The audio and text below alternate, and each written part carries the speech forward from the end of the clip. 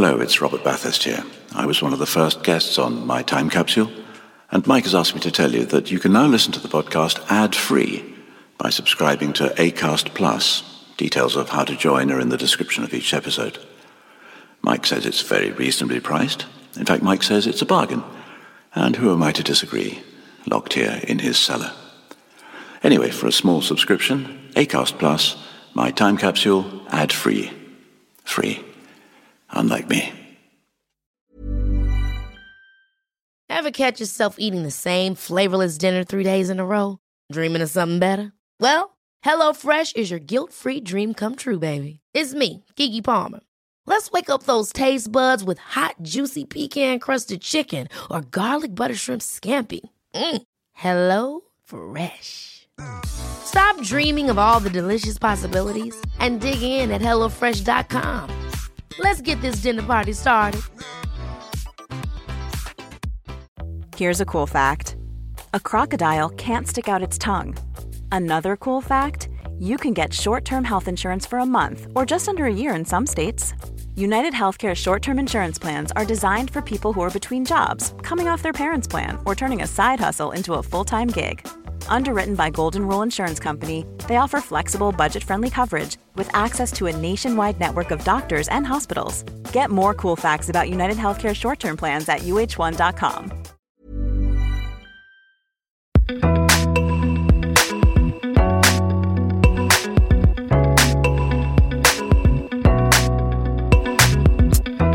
Hello, and welcome to another My Time Capsule.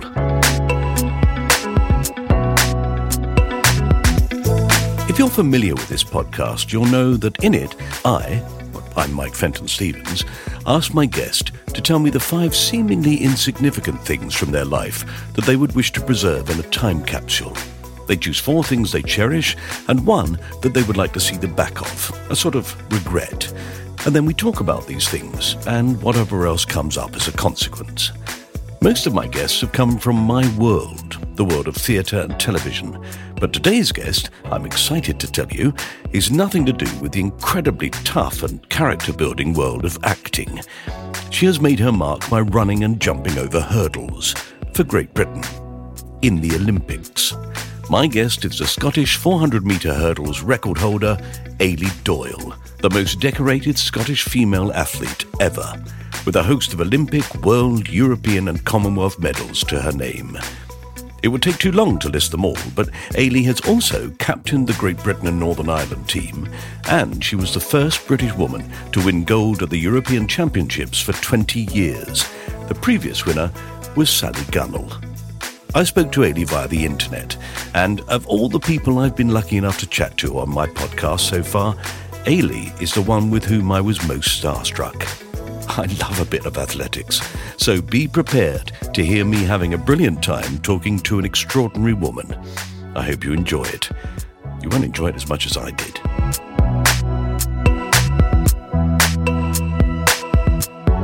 Have you got kids now? I do. I've got my son. I've got one son. So he was born at the start of the year. He was born at the end of January. So that's the point, actually, isn't it? When most long-distance runners, they suddenly become much better, don't they, when they've had a baby? Yeah. Weird. Yeah, that's what they say. They say, I think it's like the relaxants and things like that. And because my plan was to try and come back after having him, so to try and make Tokyo.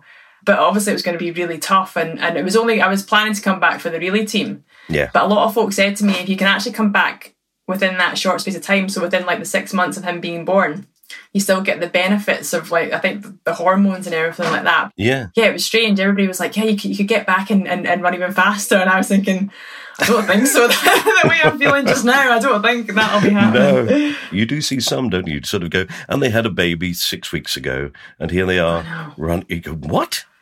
I know, and skinny and Malinkies as well. Like, no evidence of there being a baby. I remember Jess Ennis coming back in the World Championships thinking, blimmin' heck. Yeah, I know. You go, that's got to be prosthetics, isn't it? You've got to have that stomach put on. Exactly, yeah. And they deliberately wear a crop top. Yeah, I had to show it off, yep. Oh, fantastic. Eilidh, it's just lovely to have you on My Time Capsule. You are my first sports person. So I'm very excited by that. It's really lovely to branch out. Well, I must admit, when I saw your podcast and who'd been on, I did feel a bit out of my depth. I thought there's a lot of people on there. There are as many people more people, I think, interested in what you do than what I do. You just do that pretending thing, you know. Well, we do when we get the chance. But never mind. We're not here to talk about my problems. We're here to talk about your lovely life and the 5 things that you would like to put into a time capsule. Yeah. This was really difficult, actually. Like, there is... I kind of ummed and ahed about a lot of things because I didn't want it to be... There's a lot of my life is athletics and sports. So there's a lot of it that, you know, I'd love to savour. But there's so much more as well, like in terms of my family, and I'm very close with my family. I think that was the first thing that I initially thought of when you asked me the question. And the first one I thought of was my grandparents' house. They had a house in Connell, which is a little village on the west coast of Scotland. Lovely. And it was called Strewmore. That's what the house was called. And it used to be a bed and breakfast when they had it. But it was never bed and breakfast when I went there when I was a child. And it was just somewhere we would always go on our holidays. Mm-hmm. And it's funny now because everyone's doing these staycations and staying in Scotland or you know, going to Lake District or wherever to go on holiday. And that was kind of always our holidays. That's the holidays I've always known, was we always just went somewhere in Scotland, and normally it was up to Connell to visit my grandparents. And that house, as it was then, is just something that I would love to have just kept and held. I've been back to visit. I mean, my grandparents died a long time ago, but I've gone up to visit. They're actually both buried up there, so that their graves are up there. So we'll go up there occasionally. But we drive past the house, but it's been changed, it's been converted, and to me, I don't know if it's the house in my memory that is actually the house, because in my memory it was this huge, massive house and had this big hallway where we used to play football. You know, I'm one of 4. I've got a brother and 2 sisters, and you know, we just run riot around this house, and it was a big, massive garden where you just would, you know, you play hide and seek tig, you just play loads of games. And when I drove past it, I went back there recently with my husband, and we drove past it, and I was sort of describing it to him, and then we drove past it, and he's like, it doesn't look as big as you sort of described. And I don't know if it's just because I was obviously a lot smaller that it just seemed like this big magical house to me. Yeah. And I just have so many amazing memories from that house. And I think if I could just, capture that house as it was, you know, in my mind of what it was like. Yeah, then. So in fact, we want the house, but you want it, so the dimensions made bigger. Yeah, the way I remember it is my little, you know, my little Are you going to have to walk up the stairs on all fours? Yeah, because it was all different rooms as well, because obviously it was a B&B, so the rooms had, you know, a bed in it and then a sink and a mirror, and it also had like a wee clicky light and things like that. That was always quite exciting to us, that, you know, you'd had a sink in your bedroom, and even like different kind of rooms, like a couple of different living rooms, you know, one that would have been for the guests at the time, one that would have been for my grandparents. So it just seemed like such a cool house to kind of to spend time in. Lovely. And was the garden huge? Again, in my head it was, and it had I remember it was kind of it overlooked the river, and it overlooked Connell Bridge as well, so it was high up, and it always just seemed, I always remember kind of little paths that would kind of go into the trees and into the bushes, and you could run around the whole house, and there was always a bit down sort of by the back of it, there was a shed that was always really, really mucky and kind of boggy. And I always remember my dad telling a story about my uncle when he slid down that hill as well. So lots of kind of little bits from it that you just remember, because that was, again, and it encompasses everything of being that age. Like, we used to sort of, like I say, we'd drive to the north of Scotland or the west coast of Scotland, and, you know, there'd be all of us in the car, the four kids in the back, my mum and dad, and we'd listen to like the Corries, you know, there's the sort of Scottish folk band, and it was all very, you know, it was all very sort of patriotic and very Scottish, but it was always just, again, like just great memories of holidays and just adventures as a child. Yeah. Well, I know lots of people who'd be envious of you, because there are so many friends of mine who are English who that is the ideal holiday. And see if you get the weather. Like, you could feel like you were anywhere else in the world. Like, you know, my husband and I have been lucky enough. I mean, that obviously stuck with me, because when I holiday now, my husband and I, we always make sure we have a week away somewhere, and normally on the west coast of Scotland. And we normally go away in September, and we've had some really amazing weather, you know, and you've been on these beaches on the west coast, and the sand is white, the water is so clear, and you think, goodness me, I could be somewhere abroad just now. Apart from, obviously, if you went into the water, you'd soon realise that you were in Scotland. But And I just find it really, it's really nice to kind of explore these different parts of Scotland because, again, it's your own country and some people don't know a lot about it. No, it's a big country. When you drive up through it, then you realise how big it is. So as a child, were those journeys, did they seem eternal? Yeah, and I used to get travel sickness as well. So there was always like a little empty bucket of an old ice cream tub or something in the back of the car that was known as Ailey's sick bucket, just in case we had to make a stop. So I didn't really particularly enjoy the drives so much. You know, I'd always try and kind of maybe fall asleep. And yet probably it's only about 200 miles. Well, that's it now. Like, I used to live in Bath. I used to train down in Bath. So I used to drive from Bath back home quite a lot, which would take like 6 or 7 hours. And it's funny now, like, having done that journey so often, you know, just even driving up to, you know, up north a couple of hours away just feels like nothing to me now. It just feels like a short journey. So yeah, I think having done that so often, anything less than 5 hours seems quite a reasonable journey now. Yeah. Oh, fantastic. That September weather in Scotland, it's strange, isn't it? It's almost like they're paying you back for the rest of the year. Yeah.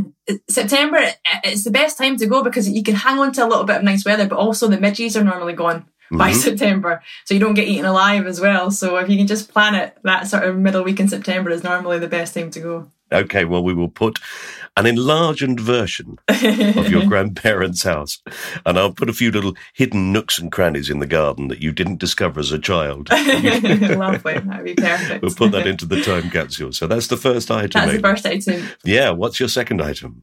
So I'll come back to the athletics now. So I think my second item would be my lap of honour at the Commonwealth Games in Glasgow. Oh, my word, I should imagine so. Yeah, so not the race, not the medal, just the actual lap of honour. I think for me that was, I mean, it's one of the highlights of my career. I find it hard to sort of pick a highlight of my career, but that's definitely up there as one of them because it was just, everything kind of fell into place that night. It was, you know, there'd been so much pressure kind of on all the Scottish athletes going into the Commonwealth Games when they were in Glasgow. It was something that we weren't really used to because you don't get that much media attention unless you sort of are a footballer or anything like that. But in terms of athletics, there's not a massive amount of media attention there. And I remember sort of the year before Glasgow, there was just so much press. There was just so much everything. And my agent at the time had said to me, look, there's an opportunity to do this kind of shoot, a sort of photo shoot. But it means your face is going to be in Glasgow quite a lot. You're going to have your face everywhere. Are you wanting to do this because it's going to add the pressure on? And I remember thinking, I've always kind of had that. I don't want any unnecessary pressure. I don't want to put anything on myself. But I remember thinking, well, it could be quite cool. And if it's not going to be me, it's going to be somebody else. So I'd rather it was me that was doing it. So they did this kind of campaign and he wasn't wrong. Like my picture was everywhere. It was on bus stops. There was a massive photo outside Glasgow Airport. And I was lucky enough because I was based in Bath at that point that I'd kind of missed a lot of it. But my family had been quite engulfed in a lot of it. And they'd been even asked to do interviews and they felt a lot of pressure around it, I think. But I remember coming up 2 weeks before the Commonwealth Games and being in Scotland, and yeah, it just felt really intense. It just felt really uncomfortable, and it was almost just like, right, I just want to get this over and done with. There was, trying to enjoy it and trying to embrace it all, but ultimately wanting it done and dusted sort of thing. Were you the Scottish captain? Well, I was as captain of the athletics team. So that's an extra pressure, isn't it? You've got to oversee everybody else. You've got to help everybody else. And at the same time, concentrate on your own race. Yeah, and then because my picture was everywhere, they put me as the poster girl and they put Michael Jamieson, the swimmer, as the poster boy. This is what they kept saying when they were doing I remember I didn't go to the opening ceremony, but I remember watching it on telly and they'd said, oh, look out for Michael Jamieson, the poster boy, and Ailey Child, as I was back then, the poster girl. And I'm thinking, oh God, I don't know if I need that. And again, they said that at the start of my race. They said it as I was standing on the start line. Oh, no. Thanks very much. Yeah, I just remember being unbelievably nervous for it, and unbelievably nervous right up until the time that I stood in the start line. Once I was on the start line, it was almost like, okay, I know what I'm doing at this point. I think everything else before that was all very new to me. It was all very alien. It was all, all these things that you're not really used to, but actually standing on the start line, I know what I'm doing when I'm on the start line. I know how to do that.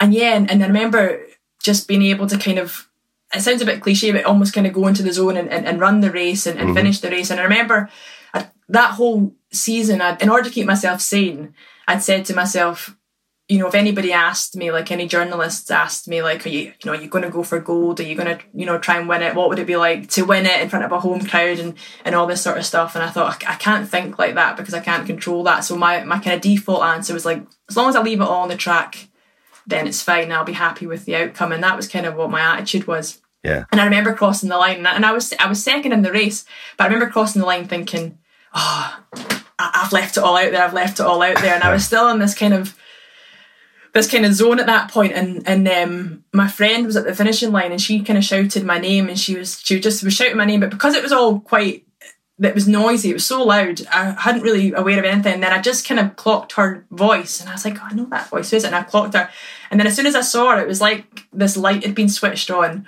and all of a sudden I could just take in this whole atmosphere of the stadium and the crowd, and then it was being able to do the lap of honour. It was so well planned, because I don't know if my family done this on purpose, but they were all dotted around different parts of the stadium. So rather than just go to people straight away, like the first person I went to was my friend, and then she sort of pointed me over to where my husband was, and he was there. And then my husband was like, oh, your dad and brother are further around. So then I ran to them, and then my old coach was there, and then my cousins were there, and it was kind of everybody that was there who'd been kind of part of my athletics journey was there on that night, and they were all there on my lap of honour, so I could go around and I could just see them and I could just share it with them. And Hampden as an athletic stadium was just incredible. I mean, the atmosphere, the noise, it was so incredible. And I think for me, I just milked my lap of honour. Like they said afterwards, they said that it was the longest lap of honour anybody had done at the championships. I think it took me 45 minutes to run round, and it was because I was just trying to take it all in. I was if I could have been a sponge and just absorbed as much as I could in that moment, because I was thinking it's going to be over soon and you don't get these moments again. You know, you're never going to experience anything like this again. And I was just trying to take as much of it in as I could, and it was just incredible. Well, it's brilliant that you did, because so many people in those situations, you hear them afterwards say, I don't really remember it. So the fact that you've got that image in your head, and I have to say, for anybody who saw it on the television, it was a fantastically moving thing. It was so clear, the joy of the crowd, you know, at the fact that you'd done what you wanted to do, and they were so proud. And I think that was the nice thing as well, because I wasn't like it was a fairy tale ending. I didn't win the gold, and it wasn't, you know, but it was for me, it was kind of like, I'd left it all on the track, I'd crossed the line, and then it was like I can now celebrate in the stadium with all these, you know, and it was nice because obviously Scotland fans got to see a Scottish athlete win a medal, and like I say, just have everybody there that was meant to be there at that time. And yes, it's a wonderful thing when a whole crowd like that realises that it's not a disappointment. Yeah. That not winning that gold is not a disappointment. Yeah. It's a brilliant thing that you've done. And they're as excited and as thrilled as you are. Well, I remember somebody had said to me, because I competed at the Delhi Commonwealth Games 4 years before Glasgow, and I won a silver at that. And I remember thinking, I think I could have got the gold at that one. I think I could have got gold then. And somebody had said to me, you either lose gold or you win silver. It depends how you've run the race. And I remember after Glasgow, I definitely thought, no, I won the silver there. You know, I didn't lose a gold. I won the silver. That was what my achievement was. And it was a kind of a nice way of putting it. That's right. And let's face it, there are Jamaicans in this world. It's always going to be difficult. That's it, exactly. It's always them. Oh, Aileen, that's just lovely and very moving. I find it very moving that you have that as such a fond memory. Otherwise, what's it all for? Well, that's it. And those moments are, like I say, they're over so quickly. So it's all that, you know, you have years and years of training, you know, just for a moment like that can be over so quickly, you know, and it's just trying to savor it. And if I could, you know, if I could do that again, you know, I would do it as many times as I could, because like I say, it was just such an amazing thing to be able to do. Yes. Brilliant. You can relive it. You can pop into the time capsule. It's going to be a big time capsule because it's got a Hampden Park in it. But it's in there. It's in there safe for you. Okay, so that's 2 items. So what's number 3? So my third one is a smell. So it's the smell of the hops in Edinburgh. Sort of if you've been, obviously you'll have been to Edinburgh and you'll have experienced that. But a lot of people don't like it, and I love that smell. It just reminds me. It reminds me of a lot of things, sort of growing up. So I was brought up I'm a Hearts fan in the football club, and my childhood was spent going to Edinburgh a lot to go and watch Hearts play, and that was again a very family thing. You know, we went as a family. It was all 6 of us, so you know, we'd go to Edinburgh and get the train into Edinburgh and all go to the football together, and it was a nice kind of light affair sort of thing, and that smell always reminded me of going to Edinburgh as a family and having that. But I also lived in Edinburgh for 4 years when I went to university. Yes. And again, the smell of that takes me back to sort of my university time, and that was such a great time as well. You know, I just love Edinburgh. You know, I love the city. You know, and being able to kind of live there for 4 years was great. You know, I just got to know it even better than just kind of being a tourist. I always kind of felt I was a tourist when I used to go through my family, and then living there, I kind of felt like I had a little bit more credibility of knowing the city even better. And I think for me, it's kind of like a little home. You know, a homecoming as well. When you come into Edinburgh and you just know you're there in the city when you get that smell, and it just, like I say, it takes me back to, you know, those days as a family, but also the 4 years that I spent living there at uni, and the friends and the experiences that I had there, which were incredible. Yes, that smell depends on the direction of the window, doesn't it? I think so, yeah. Uh-huh. Yeah. It reminds me of food as well, so sometimes it makes me think, it makes me hungry. So you're saying you always have a pint when you have a... Well, maybe. What were you studying at university? PE. Well, there you are, you see. So I'm assuming that you didn't drag yourself out of bed at 8 o'clock in the morning for an early lecture, feeling like death.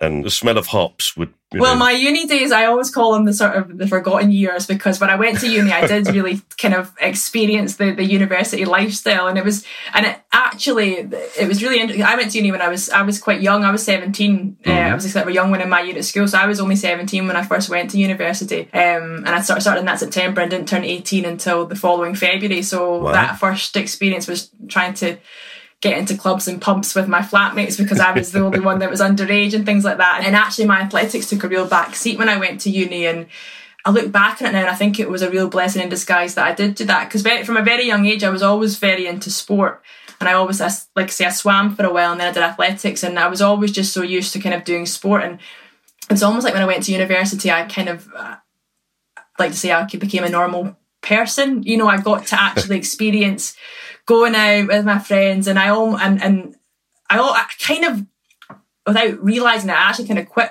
my sport for a while, because I was just kind of enjoying the university lifestyle and just enjoying, you know, that kind of freedom of not having to train and not having to do anything. And then after about second year of university, I thought, actually, I really miss my athletics. I really miss training properly, and then it kind of gave me the kick, you know, I needed to get back into it. Yeah. And so when you come back to something because you want to, rather than you feel you ought to, it's a big difference, isn't it? Yeah. And you know how much it means to you at that point as well. So rather than just doing it for the sake of doing it because I was good at it when I was younger, I was getting success, I had to then come back and be quite humble when I came back, because I wasn't as good, because I hadn't trained and I put weight on, and people were beating me that I would have looked at and been like, I should be beating them. So I had to kind of really work harder. Yeah. But then it allowed me to realise, this means a lot to me, actually, that I want to work for this, I want to work hard. And I think that kind of set up it just gave me more of an understanding of what it meant to me. I don't think my career in athletics would have been as long as it has been had I maybe not had that little... And I don't like to say it was like a blip, because I think it was really useful, you know, but it was a blip in my athletics career, you know, because... Well, a lot of people say, like, how successful were you as a junior? You know, you obviously were good as a senior, but you look at my records as a junior and I'm not there. No. Because I wasn't, you know, I didn't compete, I didn't really race, and if I did race, I didn't race very well. So I always say that I just embraced the university lifestyle, you know, and I really enjoyed myself, and I think it was worthwhile, you know. Yeah, but it's interesting, that attitude to things like that. So coming back and then going, actually, do you know what? I'm not really as good as I thought I was, and I'm going to have to work really hard to compete with these people. Yeah. At that point, so many people say, oh, well, I was mistaken. So actually, I'll just, I'll teach, but I won't, it's not something that I'm going to be great at. See, that is the thing that then when Perry shakes straight and beats you a couple of times in major things, you don't go, oh, well, I can't beat her. Yeah. So I have to stop now, because she's always going to beat me. You go, no, well, I'll work harder until I can beat her. That singles athletes out, I think, and singles sports people out, because most people would go, well, clearly I'm not as good as I thought I was, and they'd stop. Yeah. Well, and they say that is the age where a lot of people drop out. So that kind of transition, either from juniors to seniors or from kind of high school into university and people sort of moving away from home, that you'll get a massive dropout within sport, because it's that kind of either trying to get the balance right, or like you say, it becomes then harder, because for me, it was, my life was very easy before university, because my mum and dad they're really into sport, and they were really supportive of my athletics. So they would kind of ferry me everywhere. So they would take me to training, they would take me to competitions. And then all of a sudden I was moving away from home. I lived in Hall's residence. So it was, again, I'm in charge of it sounds a bit pathetic now when I think about it, but when I was 17, it seemed like this massive thing where I was now in charge of making my own dinners. I was having to get myself to and from the track. I was going to the track myself to train, to get my sessions in. And it is a massive thing. And it was just too much. And I thought, can't be bothered with this, and it was, that was it for the first year, definitely. And then for most of the second year as well. And then eventually kind of thought, this is not who I am. Yeah. Well, at least every other Saturday you go and watch Hearts play. Well, that was it. Yeah, that was a nice thing about it as well. So that's a very important question. Why are there not more football clubs in the world with that fantastic maroon colour? I know, yeah. And again, it seems to be the colour in Edinburgh, because all the buses are all sort of maroon and white as well. So, yeah. Yeah. So, I think if I'd been in that area, there's no way I would have gone for the Glasgow clubs. No way. Yeah. Yeah. My dad obviously grew up in Connell. So technically, I was born in Perth, so technically my local club was St Johnstone, but my dad was born, like I say, up in Connell in Oban, and everybody in his school was either Rangers or Celtic. They were either the Glasgow teams, and he wanted to be different. And there was another boy in his class, I think, who supported Hibs, the other Edinburgh club. So he thought, right, I'll support Hearts then, and he quite liked the name Heart of Midlothian. Yes. And from that day he decided, right, I'm going to be a Hearts supporter, and then he just brought us all up supporting Hearts, and it was all purely really because of, wanting to be a bit different and liking the name, and then we've all now kind of been connected to Edinburgh because of that, and I obviously live in Edinburgh. My sister lives in Edinburgh now as well, so we've all kind of, just kind of grown towards the city. Lovely, what a lovely city. Yeah. And I know that smell. I like the smell. I do like the smell of the hops. I think it's either love it or hate it. I think, some folk really don't like it at all. No, well, that's their problem, because you're going to have it in your time capsule. It's hermetically sealed, but if anybody ever just pops the top, that's the first thing that's going to hit them. I'll get that whiff. Fantastic. So we've got 2 to go. We've got one more that you treasure, but one also that you'd sort of go, I wish I could get rid of that. Okay, we're going to take the traditional podcast break at this point, so we can hopefully play you some ads. But we'll be back very shortly. Quality sleep is essential. That's why the Sleep Number Smart Bed is designed for your ever-evolving sleep needs. Need a bed that's firmer or softer on either side? Helps you sleep at a comfortable temperature? Sleep Number Smart Beds let you individualize your comfort, so you sleep better together. J.D. Power ranks Sleep Number number 1 in customer satisfaction with mattresses purchased in-store. And now, save 50% on the Sleep Number Limited Edition Smart Bed for a limited time. For J.D. Power 2023 award information, visit jdpower.com/awards. Only at a Sleep Number store or sleepnumber.com. Hold up. What was that? Boring. No flavor. That was as bad as those leftovers you ate all week. Keke Palmer here, and it's time to say hello to something fresh and guilt-free. Hello Fresh. Jazz up dinner with pecan-crusted chicken or garlic butter shrimp scampi. Now that's music to my mouth. Hello Fresh. Let's get this dinner party started. Discover all the delicious possibilities at hellofresh.com. Life is full of awesome what-ifs, and some not so much, like unexpected medical costs. That's why United Healthcare provides Health Protector Guard fixed indemnity insurance plans to supplement your primary plan and help manage out-of-pocket costs. Learn more at uh1.com. Welcome back. Let's waste no more time and get straight back to the delightful Ailey Doyle and find out what else she'd like to put into her time capsule. So my last one to treasure is, and again, I ummed and awed about this for a long time, but I think it would be my Olympic medal. Not because it's my greatest achievement or anything like that. It's not the medal that means the most to me or anything like that. I think actually the European gold that I won is probably my greatest achievement. I think that one. But my Olympic medal, I think it just kind of symbolises all of them. Mm-hmm. I've got 17 or 18 medals in total for major championships. And you know, and they vary over the hurdles and as part of the relay and over 400 metres. Yes, is it not the fact that you are the most medalled Scottish athlete ever? Most medal Scottish athlete ever, yes. You weren't going to say it, so I thought it'd be important that I say it. Yeah, so it's nice. And that's the thing, and I think with medals as well, like, you just got them, you know, they're there and you can look at them and you can keep them, and again, you can show them. I think that was when you asked me about the podcast and you'd said, you know, things you would show your grandchildren, and that is something that you know, you look at them and think, oh, these are great because these can get passed down and they can be shown to, like, I can show it to my son when he's older and he can see what, you know, what mummy did and things like that. But I think the Olympic medal is the one that stands out just because of it almost represents them all. And when I think back to when I was little and when I first started out, I always dreamed of being an Olympic athlete without really understanding what that meant, you know, and not really understanding the effort and, you know, the reality of it, and, you know, and again, being able to actually it all to come together to be able to run that race on that time and that night at that championships, and to be healthy and to be injury free and all these things. And I think it's funny because, you know, when I'll do visits and I'll do talks to kids and businesses, and I'll go around to schools, and I remember when I won my Commonwealth medal and my European medal and taking them to schools, and it was nice, you know, because people would be interested in it. But when I first took my Olympic medal, it was just a different reaction, you know, and it's people just so excited about it and just thinking, I've never touched an Olympic medal before. And it was it almost allowed me to appreciate it more as well, because it was like, because you're in that world and you get caught up in it and you're so fixated on running, you know, trying to nail your time and trying to nail, for me, my stride pattern or whatever, and you can always be really critical about how it, you know, how you ran. And I remember the Olympics for me, I'd nailed my hurdles race. I'd ran such a great hurdles race, but I finished 8th. And I remember thinking, that's not fair. Like, you know, I ran my best race possible when I was 8th.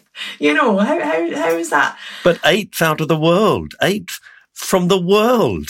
It's astonishing. Yeah, and sometimes you need that perspective. But I remember just being really heartbroken after hurdles, thinking I did everything right there and it wasn't enough.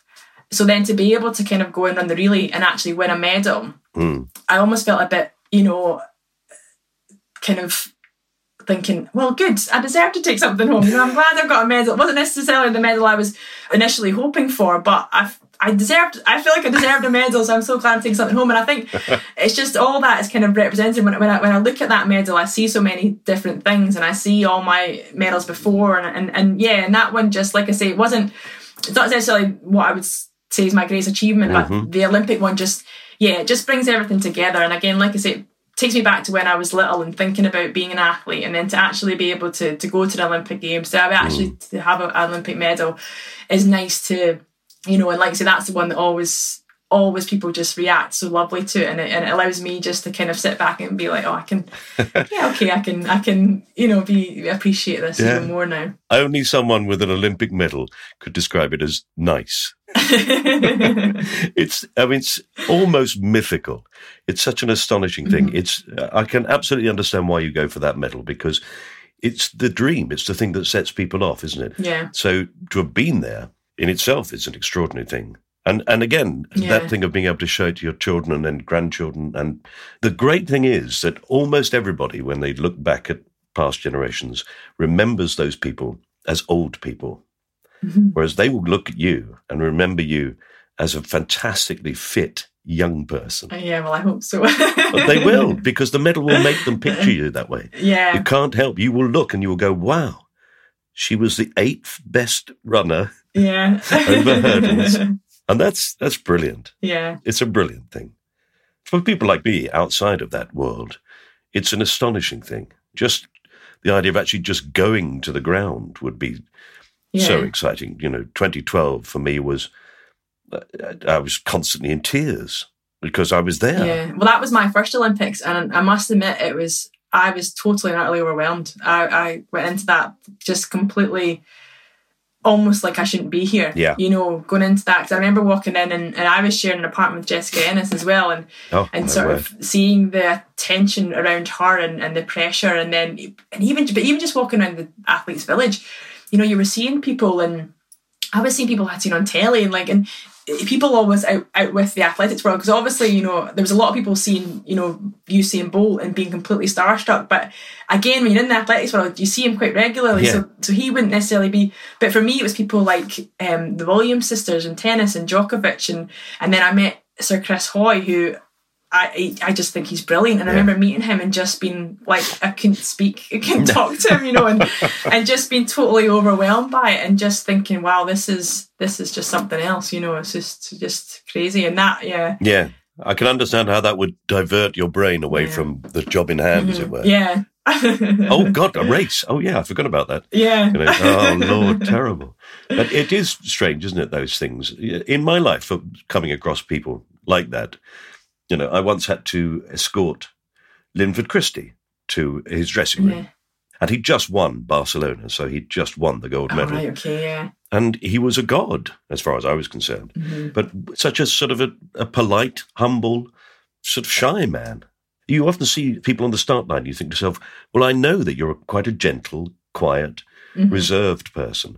How are you now going to drive yourself to do this incredibly physically demanding thing, painful thing? Because there's no doubt anybody who's ever run anywhere knows that eventually running becomes really painful. You know, when athletes are at that height, and yet still that last 50 meters is like they're going to die, how do you cope with that? Yeah. How do you push yourself through that? Well, the thing is, for me, I always think the competing side of it is the easier part, because all the hard work has been done, you know. So it's kind of, for me, it's always when I go to race, it's to just execute this race the way you've trained for it. It's those training sessions where you're, you know, your legs are falling off, or you're being sick at the side of the track, you know, trying to get through. But I always just kind of thought, where would I rather be just now? Would I rather be on this track, being able to do this, you know, being healthy, being injury free, you know, or would I rather be somewhere else, you know? And I always answer, I'd rather be on this track, you know, going through this. And that was kind of the attitude I took into racing as well, to help with the sort of the mindset as well. When I was standing on a race, it would be like, where would you rather be just now? Would you rather be, you know, at home watching the telly? Would you rather be standing on the start line about to race? And it was always, well, I'd rather be here, you know, and ready to race. But yeah, I mean, I suppose the 400 hurdles is over in less than a minute. But, you know, if you look at some of these guys that do the longer distance and the marathons, they might tell you it is a lot more painful doing the race than it is actually training. I can't imagine it. It's astonishing. How on earth do you almost run 400 metres hurdles at the same speed that you run 400 metres when you've got to jump those hurdles? I mean, what is the difference between your two speeds? Well, it's about 3 seconds, which is actually what they say is what it should be. You know, that's pretty solid. I think there's some people that are very good hurdlers that will maybe have like a closer differential, or some people that are just so quick that they're actually there's a bigger gap. But they say it is roughly 3 seconds should pretty much be what it is. But it's funny, like I don't let on too much the 400 meter girls, but I find the hurdles easier than the 400 meters, because it breaks the race up. You know, the hurdles, you've got your stride pattern, so you're focused on your stride pattern. So you're thinking, right, 15 strides between this hurdle, 15 strides between the next hurdle, and by the time you've kind of focused on all the hurdles, you've literally got that last kind of 40 metres to run in. Whereas the 400 metre flat, you can time it wrong, basically. You know, whereas the hurdles almost allow you to get the balance of the race right, whereas the 400 metres, if you can time that wrong. Yeah. We've all seen that terrible thing of somebody coming round the bend and thinking, you know, and being 20 metres ahead and thinking, this is it. And then to watch them turn into rubber. Oh, it's horrible. That's it. It's all over. Oh, Lord. Okay, well, in that case, let's find out what your fourth item is going to be. We will put your Olympic medal into the time capsule. Yeah. Well done. Congratulations from all of us. Thank you. So again, I don't like to have regrets. Like I always, whenever I and I was thinking again, what would I put in, you know, what would I get rid of? And I always think if I've had a bad race, because there's, you know, for every great race you have, there's normally 5 or 6 shockers that you have. And I've always thought, would I put them, you know, would I want to get rid of them? But I always think that's the ones you learn from. Those are the races that you get the most from. Those are the ones, if you didn't have that shocker there, it means you didn't probably have that success there. So I've always been quite logical and trying to analyse the bad races and not sort of regret any races that have not gone my way. But there is one that I would like to get rid of forever. It is a 400 metres, and it was back in 2009, and I just changed coaches that year. I'd been with my coach before that since I was about 11 years old. I was in my 20s and I thought I need to kind of make a change, and I'd just changed coaches, and a lot of people were sort of looking at me thinking, like, what is this change been a good thing? And I remember going to my very first race of the season thinking, right, I need to prove a point here. I need to show that what I've done has been the right decision, it's been the right choice. I want to prove everybody wrong that this is the right thing that I've done. And it was a 400 metres, and I ran it and started the race, felt great. Ran through 200 metres and I knew 200 metres PB. Ran through 300 metres and I knew 300 metres personal best. Got to about 70 metres and I thought, I'm feeling great. And got to about 70 metres to go and I thought, something's not right here. Things aren't going. Things are stopping to work. And I just started to get this buildup of lactic acid and my legs just started to cramp, and I could feel everything just kind of tightening up, and I could feel my shoulders coming up to my ears and my legs just kind of, my stride shortening and shortening. I remember this thinking, just get to the line. And I got about a metre before the line and I just fell flat on my face. And I had to crawl across the line. And I remember the commentator, I didn't hear what he was saying throughout the race, but I just remember him saying at the end, get across the line, Ailey, get across the line, because I was trying to like scramble across. And I don't know how I fell, but I was all just cuts and bruises all around me, and I had to go into the first aid, St John's first aid sort of ambulances, and I had to go and sit in there. And I remember at the time as well, because I just started dating my husband at the time as well, and he was there, and I remember him coming in to see me in the first aid room, and I was just all covered, and I just humiliated, just so embarrassed that this had happened, and like my old coach was there watching, and my family as well. This race was in Wishaw near Motherwell. And my brother-in-law, his family are all from Wishaw, so they all came to watch as well. So all my family were there watching, and it was just a nightmare. And again, like to this day, my family still will make jokes about that, and they'll always say, remember Wishaw? If you ever get boastful about something, they'll knock me straight back down with the Wishaw story sort of thing. So that is one that I think, and it did, like, I can joke about it now, but I think at the time it really did hit me quite hard, because then I went and did a couple of 400s later on that year. And I was really tentative at the start. I didn't want to make that same mistake again. No. But I always say to people, you need to experience what it's like to get lactic like that. You need to experience what it's like for your legs to just stop working. Yes. Just for you to actually not be able to actually stay standing, for yourself to fall flat on your face. I've never run that hard before that I've actually lost control of my legs. And it was... not an experience I'd like to go through again, but one that was quite incredible. So yeah, I think everybody should once in their life try and experience what it's like to hit lactic acid that bad. But it was awful. So then did you, for a few races after that, did you get to the end and think, I've got much more in the tank? Yeah, I did. So, well, it was funny because that obviously was a 400 flat, and the next 2 weeks later I ran my hurdles race, and I actually ran faster over the hurdles than I ran over the 4 flat when I'd fallen on my face, sort of thing. And it was we have this, it's called Power of 10, where you have all the rankings. And for the whole year I was ranked in the 400 metres for this time that I'd done. But I always kind of wanted somebody to put a little asterisk next to and say that she fell in this race. That was why our time over the hurdles was quicker. But yeah, so it was. But I remember I was called up for my very first GB International, and I was doing the hurdles, but they asked me to do the 4x4 as well. And I was put in third leg for the 4x4, and the coach said to me afterwards, he said, I thought you were going off like you're running the 1500 metres. He said, you just went off so tentatively, and I finished so strong. And yeah, it did knock my confidence a lot. It took me a while to kind of get back into swing of things after that, over the 400 flat especially. Yes, but then that learning process that all sports people talk about, the learning process of failure. But that's it, yeah. It's a brilliant thing in life. I mean, actually, it's a wonderful life lesson, I think. Exactly. That thing of going, well, I really messed that up. So I'll remember that next time. Yeah. Brilliant. Okay, that terrible 400 metres race where you fall flat on your face before you can even make it to the line. I'm going to put that there. I'm going to put a little board with the time on it, and I'm going to put a tiny little FU next to it, which I don't know if you know that, but that stands for fucked up. I was hoping it would be that word. Ailey, it's been an absolute joy talking to you. Thank you very much. I feel very honoured that you've given me your time. Thank you. Oh, thank you. It's been great being on. I've really enjoyed this, so thank you very much for asking me.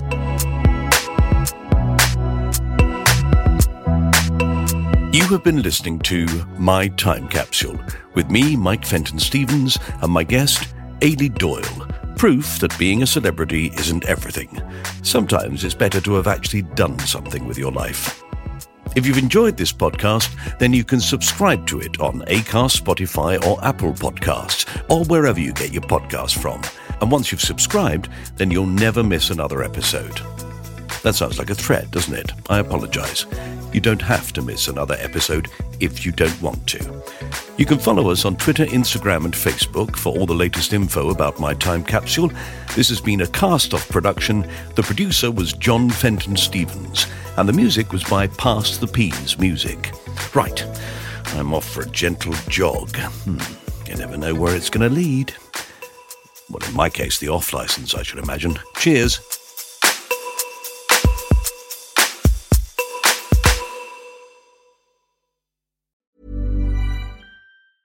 Ever catch yourself eating the same flavorless dinner 3 days in a row? Dreaming of something better? Well, HelloFresh is your guilt-free dream come true, baby. It's me, Keke Palmer. Let's wake up those taste buds with hot, juicy pecan-crusted chicken or garlic butter shrimp scampi. Hello Fresh. Stop dreaming of all the delicious possibilities and dig in at HelloFresh.com. Let's get this dinner party started. Even when we're on a budget, we still deserve nice things. Quince is a place to scoop up stunning high-end goods for 50 to 80% less than similar brands. They have buttery soft cashmere sweaters starting at $50, luxurious Italian leather bags, and so much more. Plus, Quince only works with factories that use safe, ethical, and responsible manufacturing. Get the high-end goods you'll love without the high price tag with Quince. Go to quince.com/style for free shipping and 365-day returns.